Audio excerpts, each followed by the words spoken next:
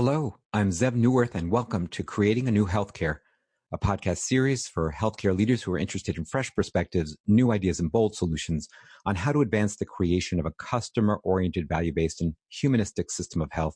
The views I express on this podcast are solely my own and do not represent the views of any other person or organization. Folks, just last week, I launched a limited podcast series addressing how the COVID-19 pandemic is reframing healthcare in the United States. You can find the 15-minute introductory episode I recorded and posted as episode number 82 on the Creating a New Healthcare podcast. In this limited series, I'm reaching out to interview future-facing healthcare leaders and entrepreneurs to ask two questions.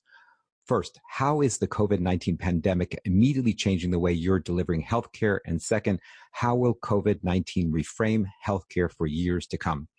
The situation is changing daily. So in order to share the remarkable insights from these interviews as quickly as possible, I'm going to be releasing a new episode every day or two this week and perhaps next week as well. And again, you can find all of these episodes under the Creating a New Healthcare podcast. Now, these are unprecedented times. So I hope you find valuable information, guidance, and inspiration in listening to these experts and entrepreneurs share how they are adapting to this pandemic in real time and how they're thinking about and planning for the future. Now, in this episode, we are so incredibly fortunate to have two guests from the Providence healthcare system, Sara Vaezi and Mariam Gholami. Providence is a national not-for-profit Catholic health system comprised of 51 hospitals, as well as over 1,000 clinics, senior services, supportive housing, and numerous other health and educational services. The system and its partners employ more than 119,000 caregivers serving communities across 7 states. Our guest, Sara Vaezi, leads the development of the digital strategy, as well as digital partnerships with health systems and technology companies, as well as new business commercialization, business development, and just overall digital thought leadership at Providence. Prior to her role at Providence, she worked for the Chartis Group, a healthcare management consulting firm, where she focused on enterprise strategic planning, payer-provider partnerships, and the development of population health companies. Mariam Gholami, our second guest here, is the Chief Product Officer for Digital Innovations at Providence. She leads the product development and operations team responsible for incubation, commercialization, and growth of the consumer digital products portfolio. She's also responsible for leading the applications of advanced technologies such as artificial intelligence and machine learning to bring access and convenience to consumers, simplifying caregiving and increasing operational efficiencies. Prior to Providence, Mariam was the co-founder and CEO of Zoe Health, a startup which combined the power of human coaching and artificial intelligence to provide ongoing monitoring and health coaching to people with chronic conditions such as diabetes and hypertension. My friends, Sara and Mariam are just incredible. And I can't tell you how thrilling it was to be able to speak to them and hear the phenomenal work that they're doing. So without further ado, let's jump into the interview. So good morning, Mariam, and good morning, Sara. I just want to thank you for being on. I know this is super early in the morning and you're beyond busy and have been for the past month. So let's jump in. Sara, could you kick it off and maybe give us a sense of what's going on in the greater Seattle area in terms right now at this moment? I know things are changing day by day and things will change by the time this podcast is actually posted. But what's happening today? What are the numbers? What's the situation in terms of the COVID-19 pandemic there? So, we've been at Providence across actually all of our markets, but in particular in Seattle, we're located across 7 states, but in particular in Seattle and just outside of Seattle at Providence Regional Medical Center in Everett, Providence saw the first coronavirus patient back in February. And so we have been under the leadership of Dr. Amy Compton Phillips, who is our Chief Clinical Officer. We have been working hard on a multiple times per daily sort of cadence of emergency operations command meetings. We have been working closely as an organization to manage the situation as best we can, both internally as well as supporting our community partners. This has been a group effort between our clinical teams, all of our regions, our physician enterprise, the ambulatory care network, certainly our supply chain and sourcing folks who have been working around the clock. and our staffing folks, and of course our frontline caregivers who have been, just going above and beyond anybody could ever expect to support our patients. As of today, I don't have the exact numbers, but we have several hundred PUI and positive patients across our markets, across each of our regions and in our hospitals. So the teams are working hard to provide them with the best care, ensure that our caregivers are safe in the middle of all this, and to kind of, from our perspective as a digital team and with our colleagues in our IS team, our information services team, working to kind of enable them with digital and technology in the best way that we can to support their efforts as well. Thank you for that information and that update. And again, you all are experts and leaders, and I would say, knowing you and your work, superstars in digital innovation. And so that's what we're going to focus on in this conversation. So how is COVID-19 changed already the way that you are delivering care? And again, I know I just want to put in this caveat that no matter how soon I post this podcast, it's going to be outdated because I know you're changing almost hour by hour and definitely day by day. So I just want to put that caveat in there. But how has it already changed the way you're delivering care from your vantage point? Absolutely. So I'll just add this small note, which is we have, in a very difficult time, it's providential that a lot of investments that we've made in support of our caregivers and our patients over the last several years have become really material and useful in fighting this pandemic. And so things have changed around that, but we're using a lot of investments that we've already made. And I'll give you a quick overview of the things that we've done on the digital side of things to address this, and then hand it over to Mariam for a deeper dive on several of those buckets. We had made some investments in chatbot technology, both in terms of assessment as well as FAQs. So we have a chatbot called Grace that we had previously used for other use cases and have adapted for COVID-19 that Mariam can talk about.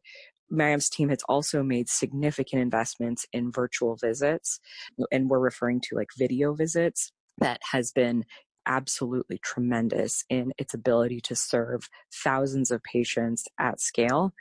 Another area where we've done quite a bit of work is in home monitoring, and essentially for patients that we can't keep in our facilities, but they do require monitoring their clinical condition. We're able to do that in their homes, which has been, again, a real force multiplier in terms of our ability to get scale and care for people, a broader population and scope of folks than we otherwise would be.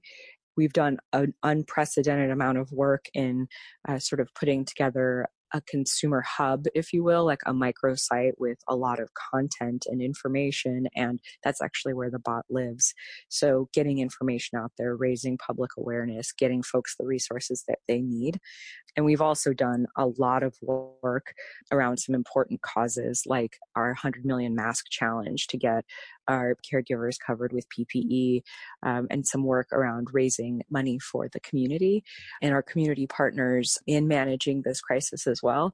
And what's interesting about all of that is not just that we're doing all of those things, but we've also done all of them in a matter of weeks. So all of what we just talked about has ramped up tremendously, leveraging those existing resources that we had and the investments that we had made and the teams that folks like Mariam have been leading for a couple years.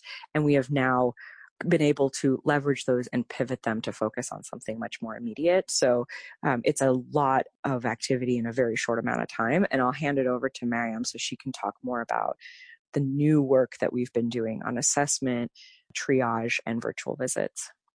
Great. Can I interject a question? What's really interesting is that whereas I would say a large percentage, if not the vast majority of hospital systems across the country are trying to create these de novo, the virtual visits, the home monitoring, hospital at home, consumer hubs, things like that, you already had this in place.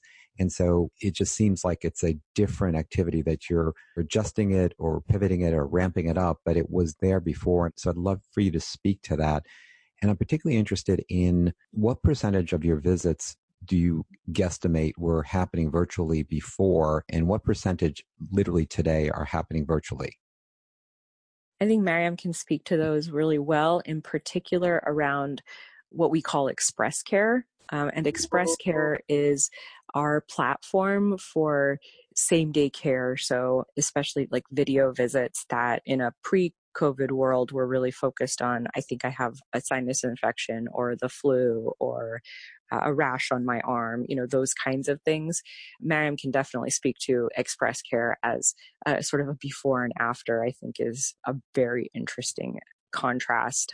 And it'll go into kind of the next set of conversations around how do we think this will reframe and transform healthcare in general. But I'll let Mariam speak to that.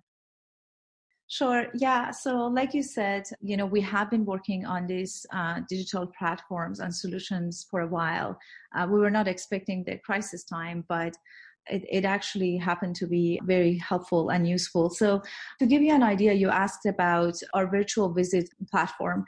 Like Sarah mentioned, we have been working on a same-day care platform called DexCare that empowers our business Express Care, and it allows you to see a doctor as conveniently and as quickly as possible. So before COVID-19, we had retail clinics across the states we cover, and also we let patients ask a doctor to come to their home. And additionally, we had virtual visits available for our patients. Of course, with COVID-19 and the need for social distancing and also the fact that many clinics had to close, we had to quickly scale this solution and allow many patients do video visits instead of going to a clinic. So what has changed is that the same day care platform that we had, it could serve our patients in person or virtually. Now, many of those visits have shifted to be virtual, which is the right thing to do. To just give you an idea, in 23 days in March, we have served more virtual visits than we served in the entire 2019. So the volume of our virtual visit has increased more than 10x. And the demands for the platform has been to some degree for me as a product person, where I want to make sure that we are doing the right thing for our consumers and for our caregivers. To some degree, it became overwhelming at the beginning. Our platform, DexCare, empowers Providence, but we also just enable another health system to use the platform. Sarah can speak more to this part, but we have many other health systems who are interested in leveraging the virtual visit platform we have.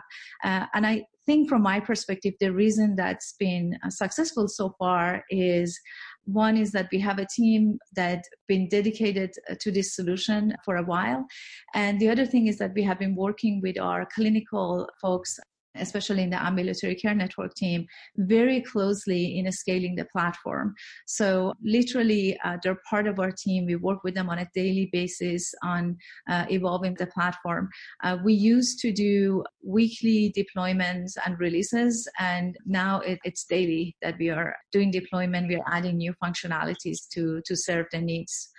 So that's on the virtual side. Sarah, I don't know if you want to talk a little bit about the demand that we have had from other entities for a virtual platform. Before we jump there, I do want to just point out, so what I heard you say was that you've seen more virtual visits in the past 3 weeks in March of 2020 than you did in the entire year of 2019, which is just shocking and remarkable. And do you have a rough number of how many virtual visits you've seen in the last 3 weeks? Sure. I have the rough number, and I think I can share, right, Sarah? I think so. This may be one of those things where the number will have changed dramatically in the next couple of days. So we'll share it, and if possible, we may need to, That's fine. That's fine. So we have had over 12,000 virtual visits. And to give you an idea, initially there were a few days where it was overwhelming because we had people waiting in we call it virtual waiting room, but we had over 300 people waiting in the virtual waiting room. And what I told him is that we have always been an on-demand virtual video platform, but now it's becoming like being a virtual urgent care for the consumers. And when I tell you that we had so many people waiting, because it's not about just what we have built, it's also about our clinical team, which they have done a fantastic job. But for them to also ramp up, bring more providers on board.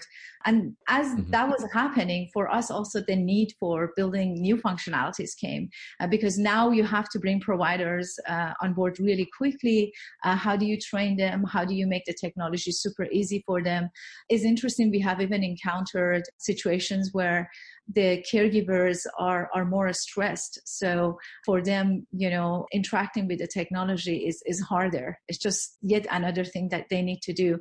So I actually put a team together where they just actually help these caregivers. They train them, or they deal with their issues if they don't know how to set up their camera, or they have tech issues. It's not part of the platform itself, but we saw it as something essential that we need to do in this period of time. Yeah, these details are super helpful to understand, because the stuff doesn't just happen. It requires people who are skilled in this. It requires the kind of interaction between the digital technologists and the clinicians, and the rapid training you're talking about. And again, I think your point is so well taken. In a time when the clinicians are so stressed and called and pulled in a completely unprecedented way, now they've got this added job to actually learn quickly and adapt to a whole new technology that's being used in a whole new way. And I'm curious, one of the things I've always respected about Providence is your foresight and the commitment you have to the digital space and to digital innovation and virtual.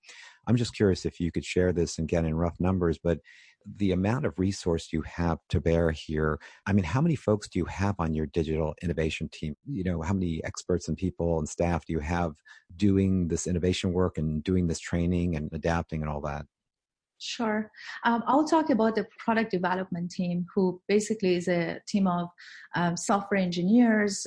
That's my team: software engineers, designers, product managers, technical program managers, and also a team that focuses on customer success and product operations. We're about 100 people. We work on different products and verticals, but I will tell you that when the COVID-19 happened about 3-4 weeks ago, I basically told him that we would need to pause other things if necessary and focus on COVID-19, and it's the highest priority for us. Right now, at least 80% of my team is focused on COVID-19. And frankly, what has happened is that people do whatever they need to do. It's not about your function. It's not about your role. I have people who are product managers, but I needed them to do testing. So they have done testing. We work very long hours to get our bot triage tool out to make sure that virtual platform is going to work, scale. We were checking on the numbers, what's happening, literally on minute by minute. So in order to help the team and make sure that, they can function well, I also had to say, okay, we need to come up with a plan where people who are exhausted can take a break, and then I bring a new group. So that's how I have sort of organized the task force. Right. And right now, they have been focused on virtual visits, they have been focused on the assessment tool, and we also have a patient engagement platform that right now is our mobile app, Health Connect. Part of the team is also focusing on that and sort of looking ahead and saying, okay, so now that this coronavirus has been around, people have anxiety. What are the next steps that we need to do through our patient engagement platform to help them? And honestly, part of it also, we are looking ahead and say, what happens after this? How are the trends are going to change for consumers? And how do we make sure that we are ready post-COVID-19? I don't know how long it's going to last, but I tell team that right after 2 months, if it's 2 months more, what do consumers want? So let's make sure that we are ready for that as well. Speaking to you, I'm just appreciating the level of marketing, product development expertise, and of course the technical expertise that you and your team are bringing to bear here. It's really quite remarkable. You mentioned a moment ago, so many questions came up for me as I'm listening to you. And I do want to go back to Sarah and ask specifically. So Mariam has a team of 100, which is amazing and remarkable and probably quite unusual. But there's a much larger team that you also have, Sarah, that's surrounding you and your colleagues and Aaron Martin and others. And just to give a quick number, how many more people do you have working in this area? Yeah, our overall digital team at Providence that Aaron Martin has oversight over is 200 people, and that includes 3 different functional areas.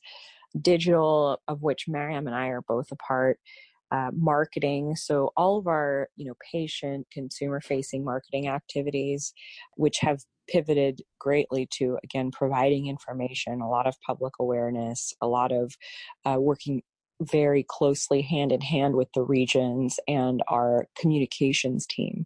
And then the last group is Providence Ventures, which is our team of investment professionals that makes investments in healthcare IT, tech-enabled services, and digital companies. And we've all been working very closely together in this effort. Another area that we've really focused on is, as you can imagine, the venture community and the companies that are out there have all responded. This has been sort of an opportunity for the best to come out and folks. And so a lot of companies, both those that are in our portfolio from a venture standpoint, as well as others that are just out, some with whom we partner just on a strategic basis, some which we haven't worked with yet. Everybody's trying to take some part of this problem and try to solve it based in the best way that they know how. And so, for instance, my team and ventures, we've come together to essentially understand what the major problems are, what the problem areas and the spaces look like, and begin to map them to companies that are out there that are solving these problems. And then also, to Mariam's point, think about, what does the post-COVID world look like? How is that going to change? And what do we need to do to proactively position ourselves to address those changes? The adoption of virtual is a major shift that, we've been talking about virtual for years and years, and there have been challenges on the regulatory side and on the payment side. And we anticipate regulatory and payment, but also in terms of patient and consumer behavior. We anticipate that will likely change, given that, especially on the patient side of things, folks will now have experienced something and, experience the ease in dealing with virtual visits, for instance, and that will provide a major reframing for them in terms of how they access care in the future. So that's one example, but we anticipate there will be others that we need to start thinking about and positioning ourselves to respond to patient and caregiver and consumer and all these other needs that are going to be happening in the post-COVID world. Yeah, let me ask you about that. If you could give, a guesstimate in terms of what percentage of Providence's patients were being seen virtually pre-COVID, and what percentage do you think will be seen virtually post-COVID? What do you think those numbers would be? And I know that this is just a big guess. Especially the post-COVID is a big guess. One other piece of thing I will add. So the work that Mariam and team have done on Express Care was really focused on the same day use case. Our physician enterprise and IS colleagues have also done a tremendous amount of work in the context of COVID to make virtual visits available for other kinds of use cases, like patients who need their diabetes managed still need care now, right? That doesn't stop. And so those teams have come together in a tremendous effort and amount of work to bring our providers, our provider network online so that they can do virtual visits. That was actually not the case before. So there was very limited virtual. There was some in certain specialties, in particular telebehavioral health, but there was limited virtual visit in our core practices prior to this. The majority of telehealth that we did was acute telehealth and tele-ICU, hospitalist, telepsychiatry, and then the outpatient telebehavioral health, and some small regional programs that we had. What's happening now is that we had almost 8,000 providers that got onboarded to do virtual visits for other use cases. And that is a tremendous transformation. It's too soon to tell as to what the numbers will look like, but that's the direction that we've headed in. So it sounds like, and tell me if this is the right picture, it sounds like your primary care doctors and your specialists are doing chronic disease management type of visits, they've now been put onto your virtual care platform. And so they are now converting their in-person visits, or have already converted their in-person visits to virtual visits. Is that the case? It's not the platform that we built for DexCare or Express Care, as Mariam was describing. It's a different platform. But yes, so they are doing visits via, telephonically or via virtual visits now. So primary care and specialists are now connected to a video platform to do the visits that way. Yes. That's 8,000 doctors. Almost 8,000. Yep. That's just the start. We are 8,000. We just brought up 8,000 providers, but the number may increase. And the Express Care, that was sort of your urgent care, same day on demand platform, virtual, or is that also, you're saying that you're now pivoting that to actually be accommodating for not just on demand urgent care type visits, but also for chronic disease management? Am I understanding that?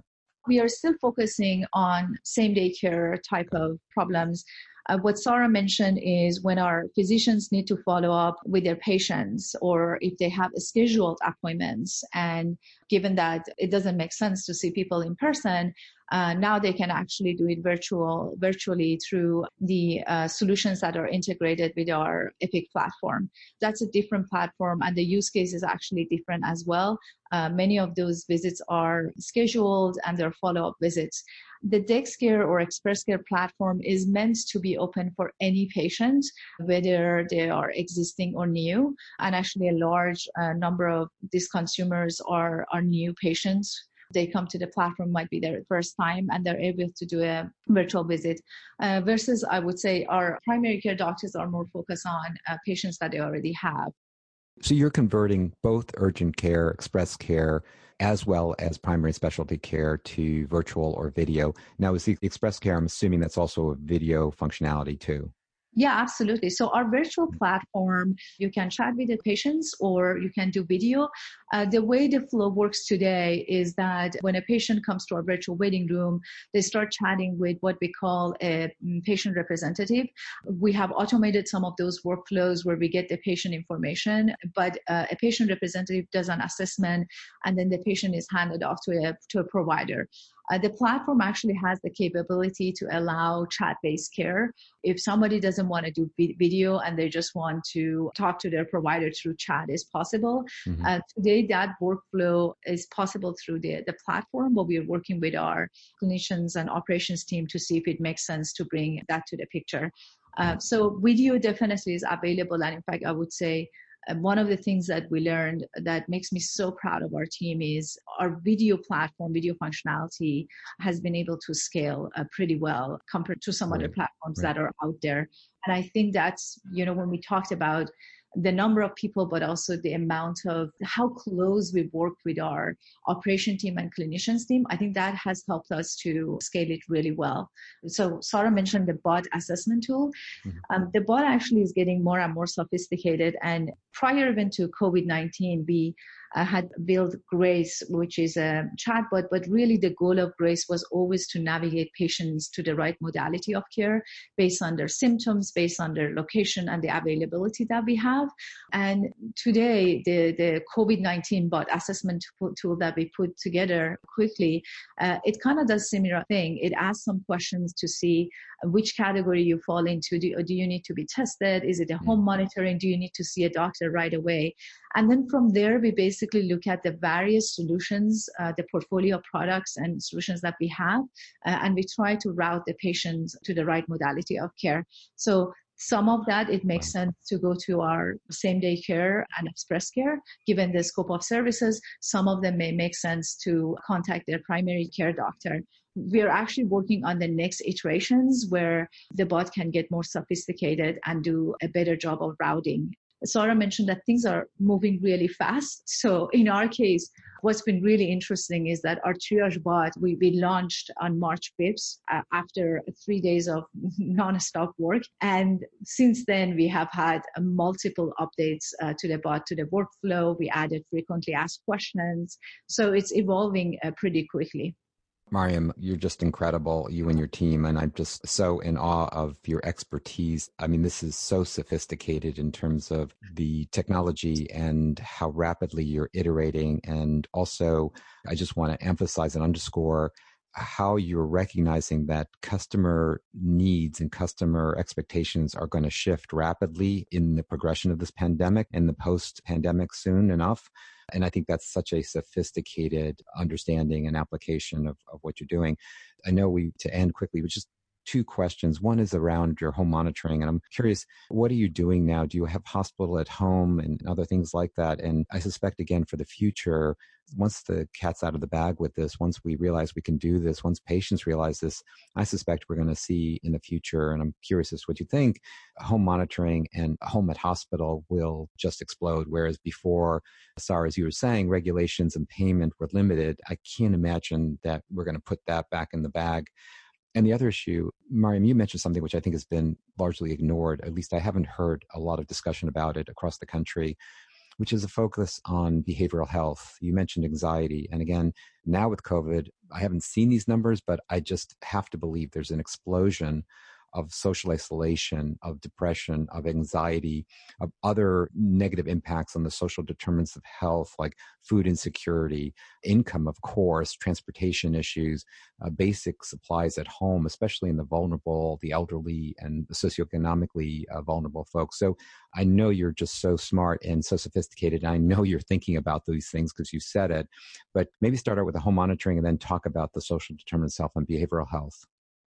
Sure. And I can speak to both of those quickly. On home monitoring, the idea has been that for subacute patients who are either PUI or have tested positive, but are not symptomatic enough to be hospitalized at this point, that we want to be able to monitor their condition. So in that particular case, we actually partnered with an organization called Twistle and have been using that to prompt our patients who have come in, and we've supplied them with a thermometer and a pulse oximeter, and we then send them home and ask them to 3 times a day input their data and report their temperature, their blood oxygen saturation, as well as other questions like, is your shortness of breath the same, worse, or better than it was before? So that information gets sent to a pool of tele-ICU providers who are managing that patient population. I believe today we are at over 400 patients being monitored, and that's in Washington State alone. And it has been such a boon for our providers who were previously just picking up the phone and calling every single one of their patients. So this way, we're really able to, again, achieve some of that scale. We learned some really interesting lessons about making it very easy for patients to input their data and not requiring them to log in or do something sophisticated. When patients aren't feeling well, they're not going to do those kinds of activities. So we've made it just really easy for them to respond just by a simple prompt in the text message that takes them to a little web form, and they can fill it out. So that was another effort that we stood up in a matter of days. We started on Friday the 13th, and we're up and running by Tuesday, and we're Epic integrated by Thursday. So that was a huge partnership between our telehealth team, our IS team, Twistle, and the Digital Innovation Group at Providence. So we are continuing to roll that out into other states, Oregon and California and Alaska. It's just been a huge lift for our tele-ICU providers to be able to do that. On the behavioral health front, our digital experience team, they also have stood up a behavioral health resource for our patients and for our caregivers and their families to be able to access behavioral health resources, things like behavioral health concierge, where caregivers can talk with a therapist free of charge. The digital team had done an assessment of various computerized cognitive behavioral therapy tools that we are making available to all caregivers and their families. And we're working really hard to make it available to all of our patients as well. We started with making it available to our patients or our primary care patients in Oregon. So we're continuing to push on that with this kind of acknowledgement that stress and anxiety and depression are going to be very pronounced in the next, 6 to 8 weeks at a minimum. And there will be an aftermath of all this. And that we want to provide that resilience and support and those kinds of, therapeutic kinds of efforts to as many people as we can. Mm-hmm. That's fantastic. And I so appreciate you raising the issue of the providers and other caregivers and staff who are under tremendous pressure and offering those services to them. So I just want to say thank you, both of you. I know you've got to run, and I can't thank you enough for taking the time to speaking with us as you're so busy right now. Mariam, just so impressed with you and your team. And Sarah, as always, just so grateful and so impressed with your work. Any final thoughts or comments? None from me. I think we're all in this together, and we're trying to get through it and learn some lessons, hopefully. I would say we're doing everything we can to help our community and our patients. And when I say ours, I mean every patient. I think even globally, how we can enable all these patients out there and help the communities. Again, I can't thank you enough for the work you're doing. And, you and your organization are just so inspiring, as you have been for the past many years. So again, thank you, and hope to be in touch with you, and let me know if there's anything I could do to support you. Thank you. Thanks, Sev. Take care, Sarah. Take care, Maria. So folks, this was an interview recorded just last week with Sarah Bayezi and Mariam Gholami of Providence. I hope you've benefited from this podcast episode. My goal is to provide you with useful information as well as encouragement and inspiration, and to serve as a catalyst for reframing and transforming our healthcare system. And as I do each and every episode, I'd like to conclude by thanking all of you out there who are doing the hard work each and every day of taking care of patients or supporting those who are taking care of patients. In these times especially, we truly appreciate you for what you do and recognize how critically important your work is to individuals, families, communities, and our society. My friends and colleagues, please take care of yourself, and please share this podcast with your colleagues. This is Zev Neuwirth. You've been listening to a limited series on how COVID-19 is reframing healthcare in America, part of the Creating a New Healthcare podcast. Until next time, be safe and be well.